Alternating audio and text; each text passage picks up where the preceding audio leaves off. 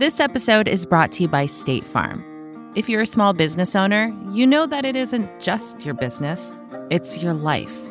And whatever your business might be, you want someone who understands. That's why you might want to check out State Farm Small Business Insurance. Why? Because State Farm agents are small business owners too, living and working in your community. That means they know what it takes to help you personalize your policies for your small business needs. Like a good neighbor, State Farm is there. Talk to your local agent today. This is Recode Media with Peter Kafka, and that is me. And this week we had some news, so we're going to talk about that news. That news, of course, is Microsoft, led by CEO Satya Nadella, and their plan to spend $70 billion, give or take $1 billion, to buy Activision Blizzard. If this deal goes through, and there are questions about that, which we're going to talk about, if this deal goes through, it will be Microsoft's biggest acquisition in its history. That is a big, big deal. Such a big deal that we're having two different guests come on to talk about it.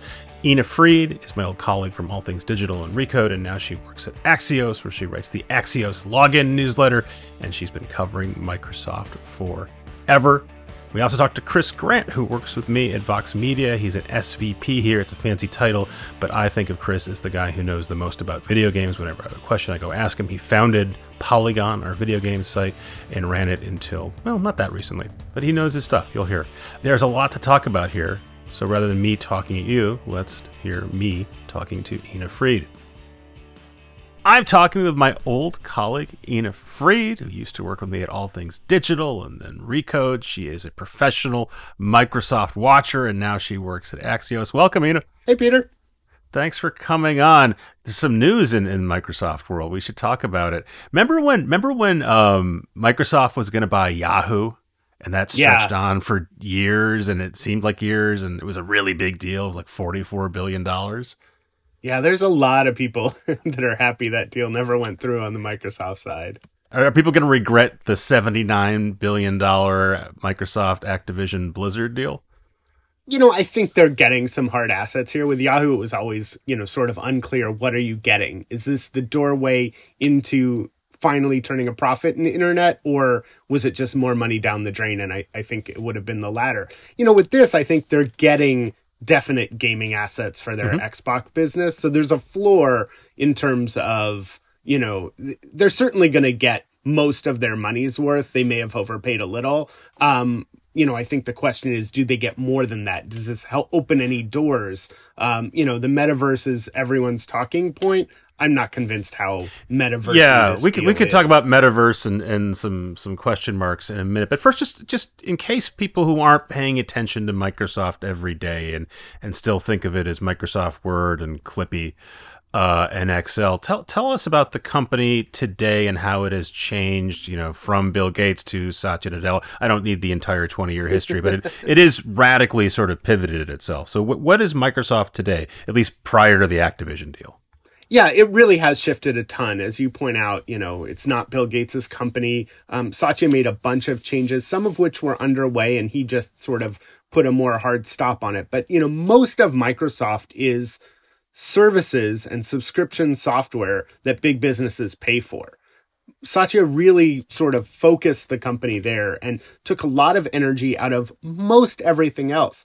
Gaming is actually the odd exception. So you have the big business software business.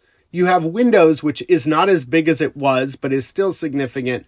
And I assume a cash cow, right? Because people are still renewing their Microsoft Word subscription. They don't really think about it. I'm sure they spend money developing it, but you don't have to recreate the wheel every time out. It's still Microsoft Word. Yeah, I mean, the business side is humming. And in part, and I remember Steve Ballmer saying this before they transitioned to a subscription model. He was like, look, if we could take what we do and make it a subscription, that would be a great business for us. And it has been for them, for Adobe, because you don't have that huge sales cycle. It used to be they'd do these 2 or 3 year contracts and they'd have to spend all this energy. It was unpredictable. It was expensive. So that side of the business is humming.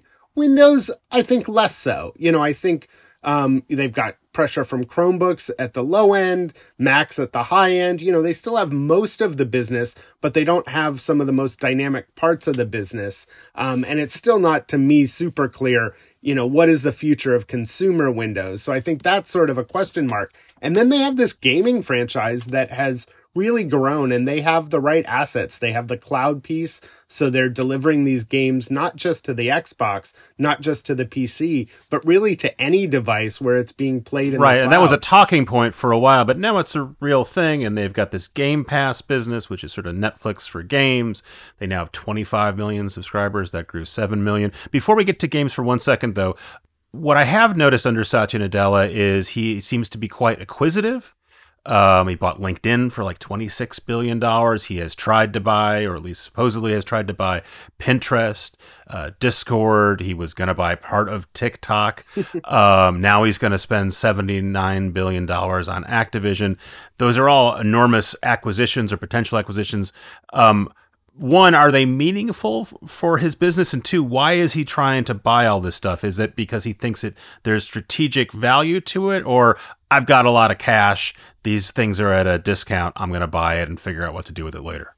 I think it's a little bit of both. And a third thing, which is, I think Microsoft has this subscription engine on both the consumer and the business side. It's got this powerful cloud, and really the way to make more money is to have more things that run through it. Plug more stuff into the subscription engine. Yeah, and the cloud computing. Like those are the two most important engines in software. And, there just aren't that many things that you can build on your own at scale. That's why you see such a wide range of acquisitions. I mean, there isn't much in common between Discord, Pinterest, and Activision. I think Microsoft finds itself in the position where it still can potentially get a big deal through. And we're going to talk about, I'm sure, the antitrust implications. But Microsoft is one of the few companies out there that might still be able to get a big deal through a much more skeptical regulatory environment. All of the antitrust discussion in this current wave of big tech scrutiny has not coincidentally not included Microsoft. And that's not a coincidence. First of all, Microsoft had their well-publicized battle 20 years ago. The browser wars nearly got broken up. They have been active critics of pretty much all the other big tech companies, but haven't been dragged into this. What happens now that they've said we're going to buy basically the biggest gaming company in the West and add it to our stack of gaming software, and also we're a really big tech company? Does this automatically ring bells in Washington? It rings bells. It raises questions. But I think it's going to create this very interesting philosophical debate that's going to happen within the FTC, within the DOJ, and possibly regulators overseas, where they have to kind of ask themselves, what is the antitrust issue we're most concerned with? So Microsoft is certainly going to play up, and they already have, this idea that Apple and Google's App Store monopolies are the real problem, and this is part of the answer, that this is increasing competition. Certainly there are going to be elements of the gaming world that say, no, this is giving Microsoft too much power. They control the biggest cloud engine, they control one of the consoles, they control all these games. And it is the case that there are fewer publishers than there used to be. This used to be a very fragmented industry, and it's increasingly consolidated. If you look because Activision bought most of the games. Activision bought a bunch. Sony has a huge thing. Tencent has a huge thing. So this is no longer, a non-issue when it comes to competition. But I do think it will be interesting to see if this Apple and Google are the real problem argument sort of takes hold. We saw some comments from Ken Buck, who's led a big antitrust push on the Hill. And he's saying, yeah, this fits in with his worldview. We didn't hear from some of the other critics of big tech on the Hill, making me think that they're still not seeing Microsoft as the big problem here.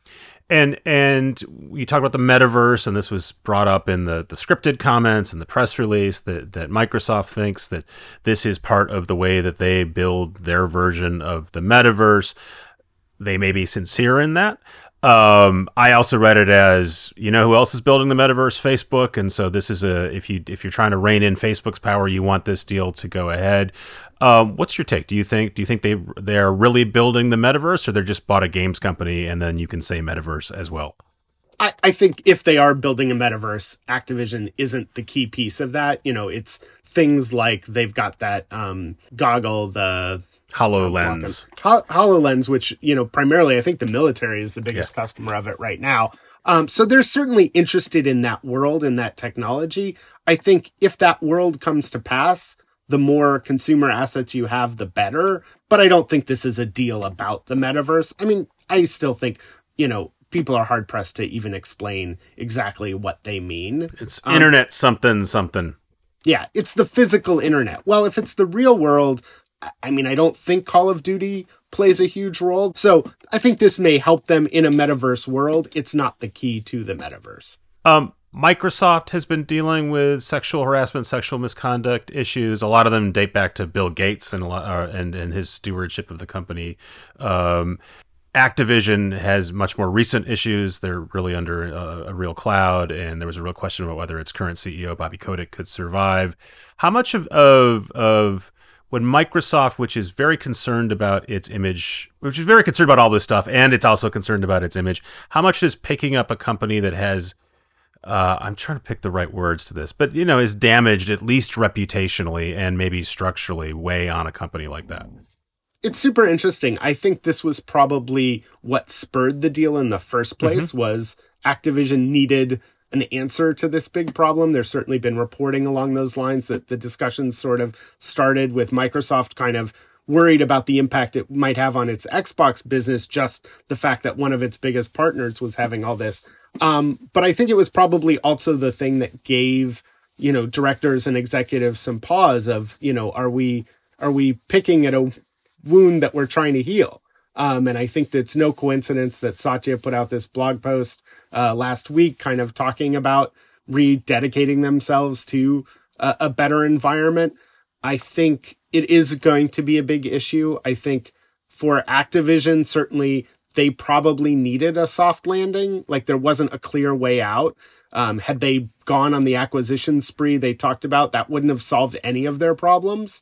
It gives a graceful way for their CEO to not step down immediately. Like on the one hand, gotten definite indications from Microsoft sources. They have no intention of keeping him around post-deal close, but this deal won't close for a year or so at best. So he kind of has more job security now in some ways, at least for the next year, than he did before the deal. Yeah, I don't want to be flip about this, but yeah, there's no way he's staying on, no matter what they say, because the guy who runs the public company now is not going to report to a guy who then reports to the CEO. It's not going to work that way. Plus, I'm sure they don't want him. But if I had to make you bet right now, and sports betting is legal in New York, do you think this deal closes? And if so, how long does it take?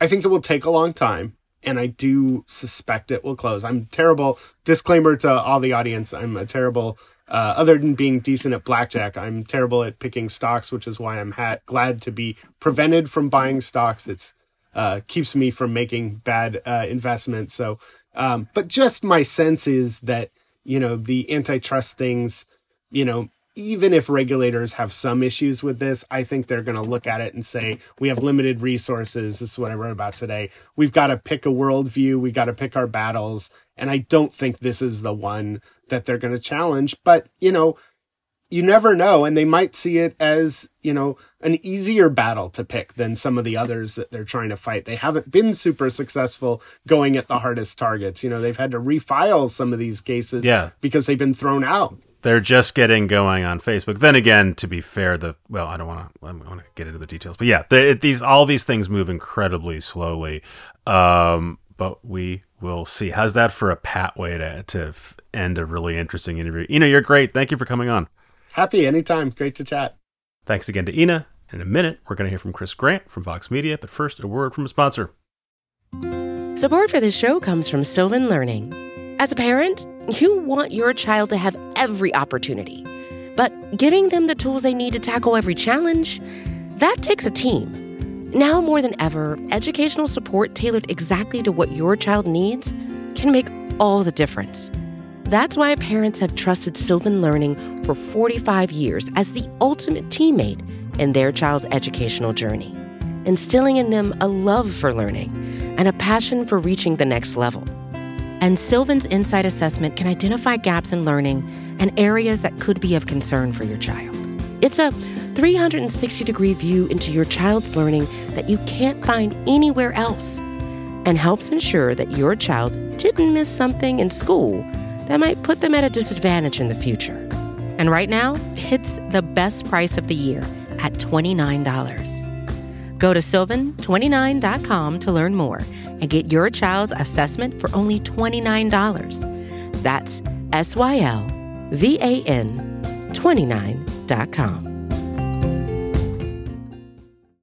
I'm here with Chris Grant, who is the SVP at Vox Media. He was the former editor and founder of Polygon, our excellent gaming site, and he's here to talk to us about the biggest gaming news in ever? Years? How long?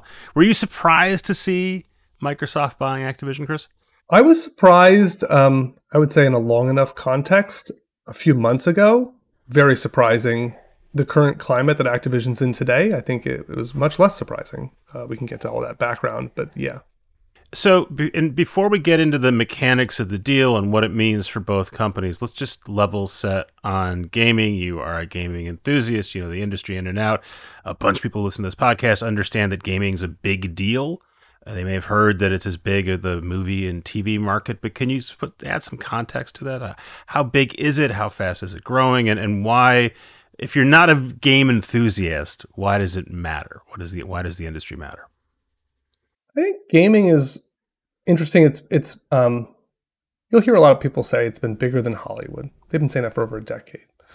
I think that's a bit misleading. Games cost more than a ticket to the theater. A lot of the economics of Hollywood are not as easily found. But gaming is certainly this massive global entertainment platform that hasn't had the same visibility that you would see for TV and movies. It doesn't have the same celebrity culture. And so in a lot of cases, it has been underreported on. The mainstream media doesn't cover it in the same way. You know, I oftentimes, before this acquisition, I would point to Microsoft's acquisition of Bethesda for $8 billion. It barely got a blip in the business trades. That was not a big story, despite it being an enormous acquisition. Why? Because Microsoft buying the company that made Skyrim didn't resonate with a business audience. What's Skyrim?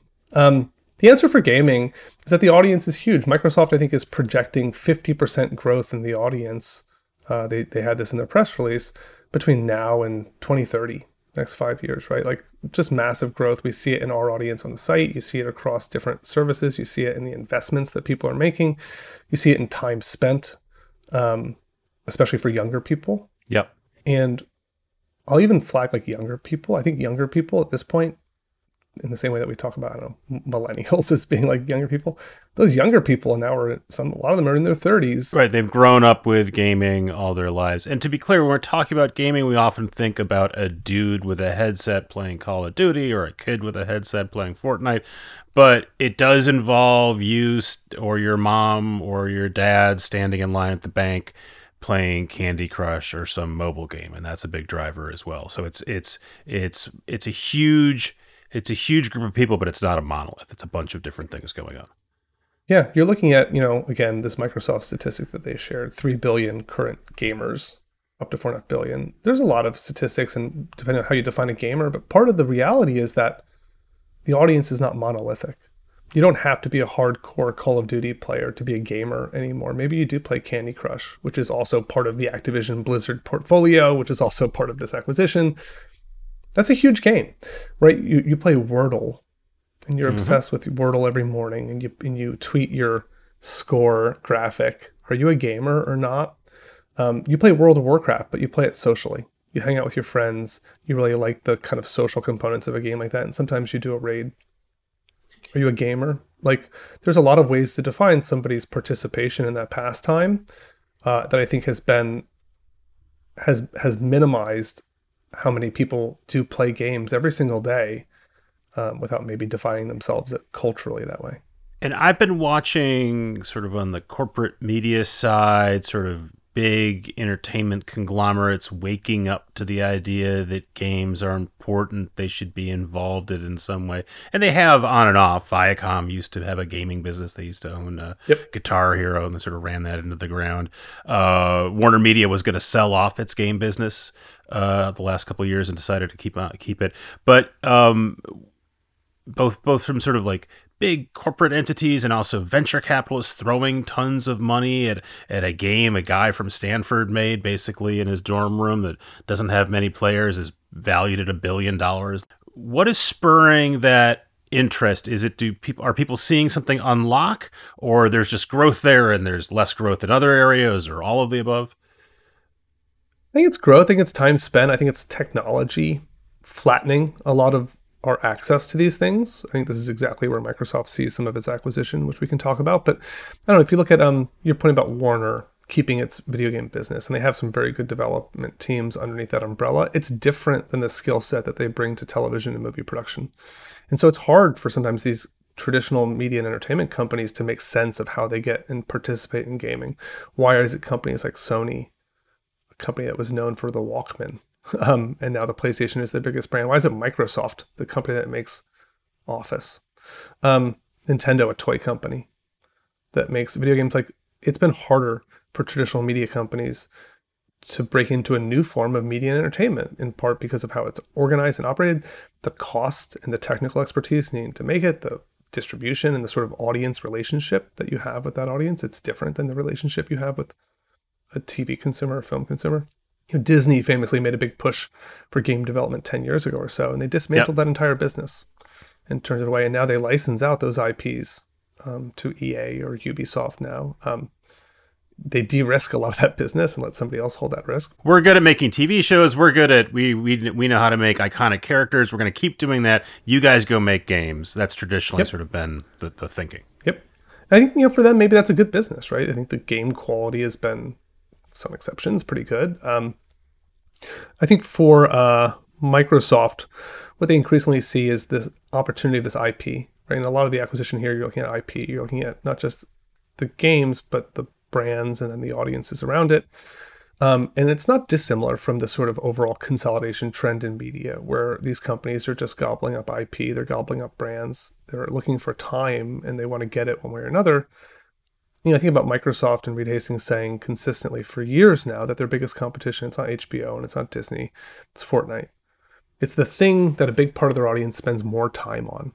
And at the end of the day, I don't know, I think that if you're galaxy-brained enough about this stuff and you're looking at how many humans are on Earth and how much they could possibly spend, and if it's attention that you're after, only so much time in a day, and you're going to start thinking about where do people spend their time, and a really compelling alternative to TV and movies is gaming. So I'm going to ask you about Microsoft and what they're going to do with Activision, but I also talked to Ina Fried, who's a Microsoft expert. So I'm hoping to spend a little bit of time talking about Activision, which I think people had heard of, and maybe they'd heard of Bobby Kotick, and maybe they heard he got paid $240 million? Or was it $140 million? Whatever. He was the second highest paid executive in 2020, but they don't really know what the company is. Why up until, well, there still are because they haven't been sold. What is Activision Blizzard? How did it get so big, and how important is it to the industry? Some background here on Activision Blizzard. Activision, for the old people in the house, it's me. It's a storied gaming brand. Made Atari games. The early days of Atari, yeah, right? Like Pitfall, one of the first blockbuster games, Activision property. That was not the company that Bobby Kotick ran. Bobby Kotick bought Activision at a fire sale, got rid of a lot of the executive team that ran it in the early 90s, and grew it from sort of faded glory old company into this giant entertainment business. The first game that they relaunched the company with was Return to Zork, a full motion video version of the famous and one of the very first video games, Text Adventure Zork, that was owned by Activision. From there, they made Guitar Hero with Harmonix. They own that brand. Harmonix went somewhere else. They continue to make these games. They made Call of Duty and grew that into this giant sort of annual franchise now, consistently one of the biggest games in the world, if not the biggest. Eventually, they purchased Blizzard Entertainment. Blizzard Entertainment, another legacy storied video game developer responsible for some of the biggest PC gaming hits of all time. And so Activision kind of very methodically grew this giant business directly in the gaming space with its own IP. They did certainly in the past more licensed games, but they used to hold a lot of licenses for everything from Transformers to some Marvel games. But they became this sort of juggernaut, right? And they were up there with EA. And they developed a reputation for being pretty cutthroat. That was both the way they did business, and it was both the way that they treated the audience. The sort of annualized release schedule, there was lots of feelings of being nickel and dimed. You hear the same. Here's our new version of the game. It's exactly like last year's game, but you got to buy it, or we're going to try to con you into buying it. Yeah, that was the EA Sports model, right? Every day, the so-called roster update. I think Activision was doing something a little bit different. You could maybe get closer to that with the Guitar Hero model, which ended up collapsing. Right, they don't make Guitar Hero games anymore. On the other side of the house, it was Blizzard. Blizzard releases games few and far between. Blizzard releases a rarity, and they support it forever. They support it for a very long time, right? They released a patch famously for a game that's 10 years old or older. Blizzard has gotten in trouble recently. They've gotten into big trouble very recently, but in terms of their quality, like there were some feelings that they had lost their way, whether or not that was Activision's fault or Blizzard's fault or whomever. But all of which is to say is that Activision Blizzard has been around for a very long time. They have grown into an absolute juggernaut, and they have this very healthy business, part of which makes this acquisition. They have a healthy business in an industry that is growing, that I think we see a lot of growth in long term. They're kind of King Kong, at least in the U.S. in gaming, right? Yep. Gaming is more important than ever, and them and EA. They're as valuable as they ever could be, or they should be. Why are they selling? This seems like they should be staying independent and only increasing in value. The big underlying elephant in the room is a series of lawsuits, state of California on down, about sexual harassment, gender discrimination, specifically in their Blizzard division. That has absolutely thrown the company into tumult. There have been high-profile fires. There has been a huge reckoning and a labor reckoning inside of Activision Blizzard. There's organization happening, labor organization, which, the video game industry is not a unionized industry. And you start to see pressures towards that with groups like Better ABK advocating for workers' rights inside of Activision Blizzard. And so you have all these major pressures, including these major lawsuits, and a real sense from the reporting and from the sort of testimony of folks inside of wrongdoing. There's a lot of pressure for Bobby Kotick to resign or for the board to oust him. To be deeply cynical for a second, there are lots of industries, there are lots of companies that have all kinds of systemic problems that have been surfaced, especially in the last few years. Generally, what happens is if the company continues to mint money, everyone says great, and things should change, but really nothing needs to change, and the company continues as is, or maybe there's some public apologies. They're not sort of fundamentally wounded. There's nothing. You don't see consumers not buying Activision games because of California lawsuits. So why was the company weakened then? To be clear, I don't know if it would affect their sales, right? Mm-hmm. Too early to say, hard to see. Maybe it would, maybe it wouldn't. Certainly from a press standpoint, I think there was already a narrative that Activision was a cutthroat company. There already was a narrative that Blizzard had maybe lost its way. There was already major high-profile game delays like Overwatch 2. And so in some cases, there already was some injury here that maybe this exacerbated. But I think also the audience, people have very impactful, real relationships with these games and these properties, specifically on the Blizzard side. Everything from World of Warcraft to Overwatch to Diablo. These are games that are part of people's identity. These are games that have huge communities that engage and play them today. The idea that the people making these games were behaving in this way, the idea that the company that makes these games was putting its employees into situations like this, I think a lot of that audience, which can be very vocal, found just intensely, immensely unacceptable. So I think some of the backlash you're seeing is a byproduct of how passionate people are about these games, and the disconnect between how they feel about those experiences and then the company making them. Whether or not that would have ever resulted in the board ousting Kotick, who knows? And now, with an exit, seems very unlikely. No, he'll stay there for the year during the transition, and then he's supposed to be CEO of the company, reporting when no one believes that to be the case. He'll leave when the deal is done. So what they said is that he would be CEO of the company for this period, and then when the deal is done, the Activision Blizzard properties will report directly to Phil Spencer, CEO of Microsoft Gaming. They did not say Bobby Kotick would, and it was later reported that sources say that Bobby would leave when a deal is closed. I mean, to me, the reading here is that some of the other reporting was that Microsoft approached them after this news happened. There was a leaked memo from Phil Spencer where he said they would be reevaluating all aspects of their relationship with Activision Blizzard. And I think we read that to mean maybe we don't list their games anymore, promote them, or certain, and not we're going to pay $70 billion for them. Yeah. We're going to reevaluate whether we own them or not. So let's talk relationship. So if the deal goes through, and I've already speculated with Ina about antitrust issues, and we can talk about that in a second as well. If the deal goes through, what is Microsoft getting with this? I mean, we just explained they're a giant video game company with lots of important assets. What are they getting that they couldn't buy or build some other way? And then what do they do with the asset?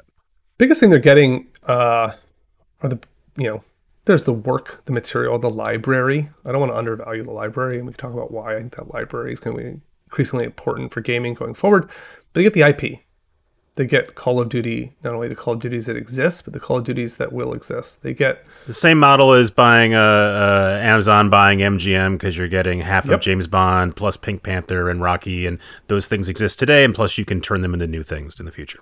And you make new things with them. Yep. So all of that makes sense for Microsoft going forward. These are huge blockbuster businesses, right? They have enormous subscription revenue coming from World of Warcraft, etc. Like, these things matter. They have burgeoning esports. Both Activision Blizzard owns MLG, Major League Gaming. They also own Call of Duty, which is one of the most popular professional esports games. They also own Overwatch, and in turn the Overwatch League. Overwatch 2 is still in development. So if there's going to be professional esports, if that is a thing that ever takes off really, fully, truly, Microsoft now owns a huge chunk of what that might be. More importantly, they own a whole library of games and developers, studios, that make the games. They have a library, if this deal goes through, of some really storied developers, including obviously Blizzard, all of which go into creating content for Microsoft's subscription bundle, Game Pass. And Microsoft increasingly sees the future of video game, in some ways, I would say not just consumption, but development, as a gateway into a subscription model like Game Pass, where it doesn't matter if you have an Xbox.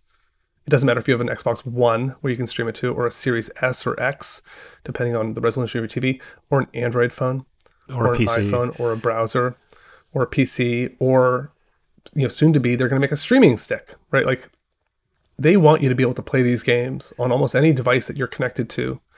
And so what really matters is, do they have the games that you want? Is that enough to get you to subscribe to their service? They have 25 million subscribers now, paying somewhere between, I think, $10 and $15 a month. That's an enormous basis to be growing off of. That's before they bring in an Activision Blizzard library. So in a streaming world, we've gotten, but not in music, but in video and TV, we've gotten conditioned to, all right, Netflix has these shows, HBO has this show, they're separate services. You have to pay for each one. If you want it, you can tap in and tap out.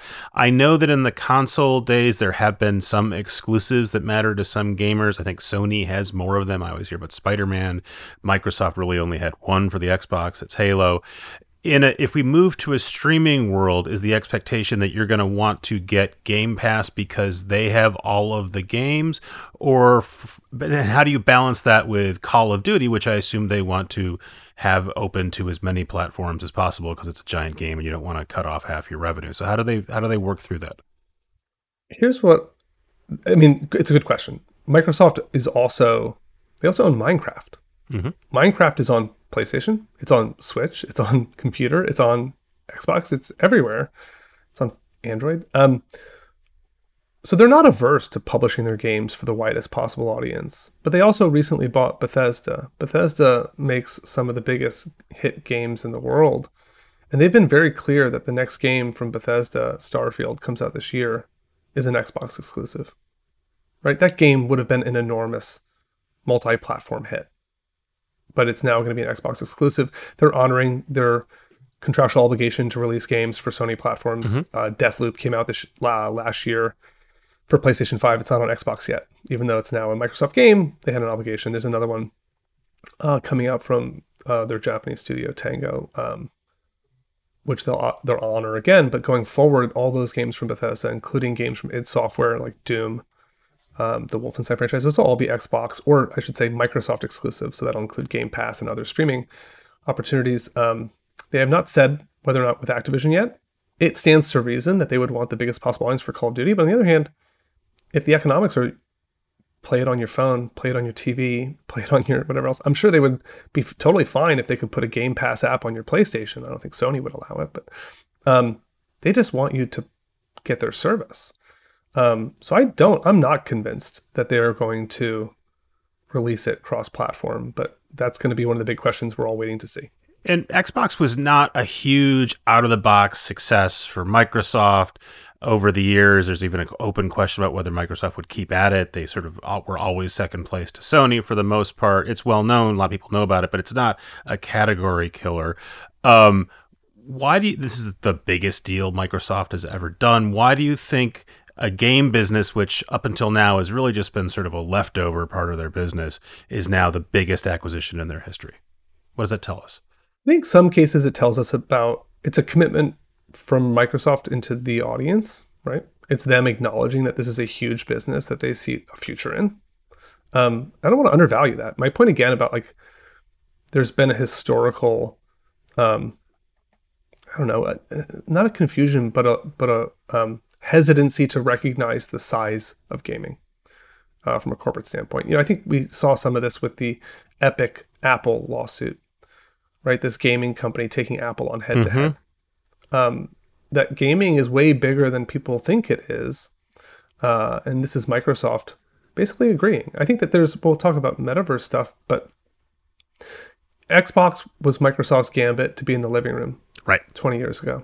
This is when you were going to have a device in your living room and everything was going to go through it. And this was Microsoft's idea. That was kind of goofy, that would be a game console first and then something else later. It turns out that they did, accidentally in a way maybe, they just made a good game platform. Xbox 360 came out a year before the PlayStation 3. Sony had a lot of problems. The 360 really defined a whole generation of gaming that Sony had to play catch up to. And the Xbox One, they lost all of that goodwill and all of that head start. The PlayStation 4 trounced the Xbox One. And Microsoft found itself really licking its wounds, rethinking its entire relationship to gaming. And it was the sort of ascension of Phil Spencer into this role of running gaming at Microsoft, where he has reinvented what Xbox means, in part by being really focused on the games. This is not an entertainment play. This is not a technology play. This is not a sort of even a console wars play. This is just a games play. They want to have a lot of games. They want to have a lot of people. They want to make them available. Something simple like working on backwards compatibility of Xbox and Xbox 360 games. So you can play your old games, even your discs, on your current console, right? Like a sort of recognition that the games matter to people, that their library of games might matter to them, that the history of gaming matters. That's not a thing that games industry executives have ever talked about. And here you have the guy running the platform talking about games in a way that's very deferential, very celebratory. What do we make of that? That's their current business is games. They take games seriously. They're buying a giant game company. And then in their press release and in Satya Nadella's comments, he's talking about the metaverse, which is a thing that does not exist, may not exist. Do you think they seriously think this is sort of their key to opening the metaverse, or is this something you put in a press release? I absolutely think it's just a press release nonsense. I mean, there's a couple of reasons why. I mean, you talk about the acquisitions thing. Why this? Why gaming? They failed on Discord. They didn't get it. They failed on TikTok. They didn't get it. I don't think this was Microsoft's first choice for a huge acquisition, right? Like, I think they've whiffed out, but the opportunity was here thanks to these lawsuits and thanks to the sort of weakened position of Activision. Big asset. It's on sale. Maybe they're the sellers now and they weren't on sellers before. Let's do it. And so some of it's that, but some of it is that there is this larger narrative right now. They have to make a case to their investors on why a $70 billion gaming acquisition. I think Microsoft believes the economics make sense, but to their investors, their shareholders. And so you toss in the metaverse language, which I think it's credit where credit's due. Zuckerberg manufacturing a term in a way that now the entire industry and mainstream media have just immediately gotten into lockstep and created this ecosystem where it shows up in a press release. So the New York Times mentions it. So it's in another press release. Like, it's just a self-fulfilling prophecy. It's not real. And here's one good example, Wayne.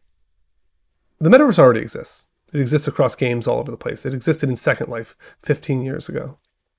In a way, Second Life was and still is doing things that we still aren't envisioning for the current metaverse. And it did it in the mid-aughts.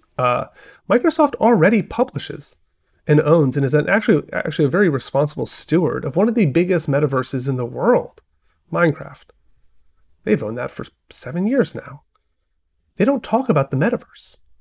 All they're doing is busy making a metaverse and servicing a metaverse and shepherding and stewarding a metaverse, making it safe for children to be in. Microsoft is a good steward of that. Why have they not been talking about it? And the answer is it wasn't real. It wasn't a thing that they had to talk about. The New York Times said that in a very embarrassing bit, that their purchase of Activision Blizzard would help them compete in virtual reality with Oculus. And it's a misfire for a bunch of reasons. One, the size of the Oculus business, or the VR headset and VR game business for Facebook compared to the size of Xbox. Right? Like, Microsoft has no virtual reality products. They have HoloLens from a different part of the company. But I will say this for the metaverse. If this is the place in their portfolio where they want to talk about the metaverse and say this is their metaverse play, the fact that it's Call of Duty or it's World of Warcraft and it's not Teams and it's not HoloLens, that to me is the actual underlying message here. This is Microsoft saying, in so much as a metaverse is a thing, it's Minecraft and it's World of Warcraft and it's Major League Gaming and it's et cetera, et cetera. And it's not Microsoft Teams. You're not having legless office meetings with your HoloLens. We're not trying to convince you that doing a virtual meeting with virtual Mark Zuckerberg is something you want to do or should do. But if you're playing games, you may have doing that. You may have a thing on your head already. You may even want to wear goggles. So fine, have at it. Maybe. I think the Minecraft, you asked before about what does gaming mean for people. And I think sometimes it's hard for people to understand, but gaming increasingly is a social activity for people.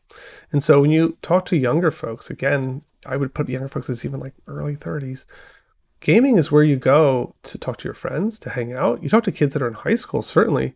These are social spaces. These are playgrounds. What is Fortnite if not a playground where you talk to your friends about, whatever's going on at school, while also building stuff and blowing each other up? It is wild. That's exactly what Minecraft is. I still play Fortnite, and I play it with some grown-ups, and we talk about social things and work stuff. And also, if you play randomly, a 6-year-old will come on and start talking at you unless you've turned your microphone off. And their expectation is that they will talk to strangers there. Not in a creepy way. It's just what they will do. They're just having a social interaction while they're shooting people in funny costumes.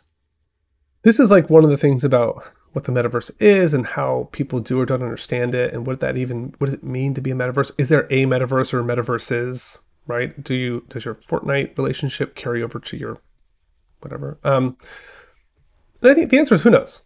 But the point being is that people are already spending social time in virtual spaces. They're doing it a lot. They're doing it way more than people might expect. Is that the metaverse? And if it's not, why isn't it? And so I do think that there is something here with what Microsoft's saying that has nothing to do with virtual reality. It has nothing to do with Web3, right? This is just them saying social virtual spaces exist today. They're video games. This is a additional investment in that space. You are a gamer. You love games. You take it very seriously. Is this good for gaming? Is it bad for gaming? Is it neutral? I'll say this. I don't love the idea that the executive layer at Activision just orchestrated a payday. Will they continue to run the team? Hopefully they continue. They had a bunch of exits, they've said recently. Hopefully they continue to sort of clean house and clean up the mess that they've presided over for the last decade plus. But at the end of all of it, they get a big payday. Microsoft doesn't bring them into the new company, and Microsoft moves on. And like, is that a good or bad? I don't know. I have a hard time. It's certainly a bad sense in terms of the payday, but is it better for the people that work there to have an employer that's at least going to be better than them, to have some closure there? Hard to say. I think from a gaming standpoint, this gets into some of the antitrust question, right? Is it vertical or horizontal integration? And are they going to see this as anti-competitive, or is it not? I do think that there's something worrisome about a single corporate entity owning this much and organizing it in this way. And is it anti-competitive if, it's one subscription, they're going to put it on lots of stuff? I don't think so. Like, exclusives have not been thought to be monopolistic before. There's plenty of exclusives, and if you have a PlayStation, you're happy and thrilled for your exclusives, just not the other guys. All that said, the amount of IP and legacy IP that they are now stacking into this one product, Game Pass, does it make it a really interesting product? As like a consumer? Sure, yeah. I think that you look at not only the history of Xbox and Xbox gaming, all the Halo games, etc., but you look at everything they got from not only Bethesda, but id Software, Doom, the entire Doom franchise history back in the 90s. You have Wolfenstein, etc. Now you go to Activision, and Activision goes all the way back to Pitfall or Zork or all those FMV games in the 90s, or Call of Duty and Spyro and Crash Bandicoot and World of Warcraft and so on and so forth. It is an enormous library. And when you think about Netflix, right, and Game Pass, in so much as it's the Netflix of games, you have this idea that maybe all this stuff is on demand. How do you preserve the history and legacy of games? I think that's all a net positive. If there's a world in which my Game Pass subscription lets me fire up Return to Zork and experience the cheesy 90s video and puzzles, that's neat to me. I think I'm excited by the idea that that could happen. But then I also worry about what happens in the future when there's less competition, when all that history is owned by one company. What happens if I do think that there is real value and values on the part of the Microsoft gaming leadership? What happens if the next group that runs that team doesn't share those values? It's risky, and I think in general, this is true across all media consolidation. I don't see where it's going to. Everything is going to consolidate further and further. There will be no more independent players. And in media, one thing that the executives will tell you when you're not recording them is they are spending a ton of money right now. They have to compete ferociously for every project. They also expect that at some point there aren't going to be 10 streaming services. There'll be 4 or 5 or 3 or 4, and the costs will rationalize, a euphemism, meaning they're not going to have to compete with 5 other people for a project, and maybe everything gets divvied up, and maybe they're really eventually spending less, and it's less competitive for the people who are able right now to charge any price they want for a new TV show. Do you imagine that there's that thinking is like that in gaming as well, that at some point consolidation will allow us to save money? Maybe. Yeah, maybe. I mean, I think that at some point the cost of gaming is not high, is part of, I think, the thing. Like, that's, Fortnite is a free to play game. Depending on how much cosmetics you play 100 hours of it a week.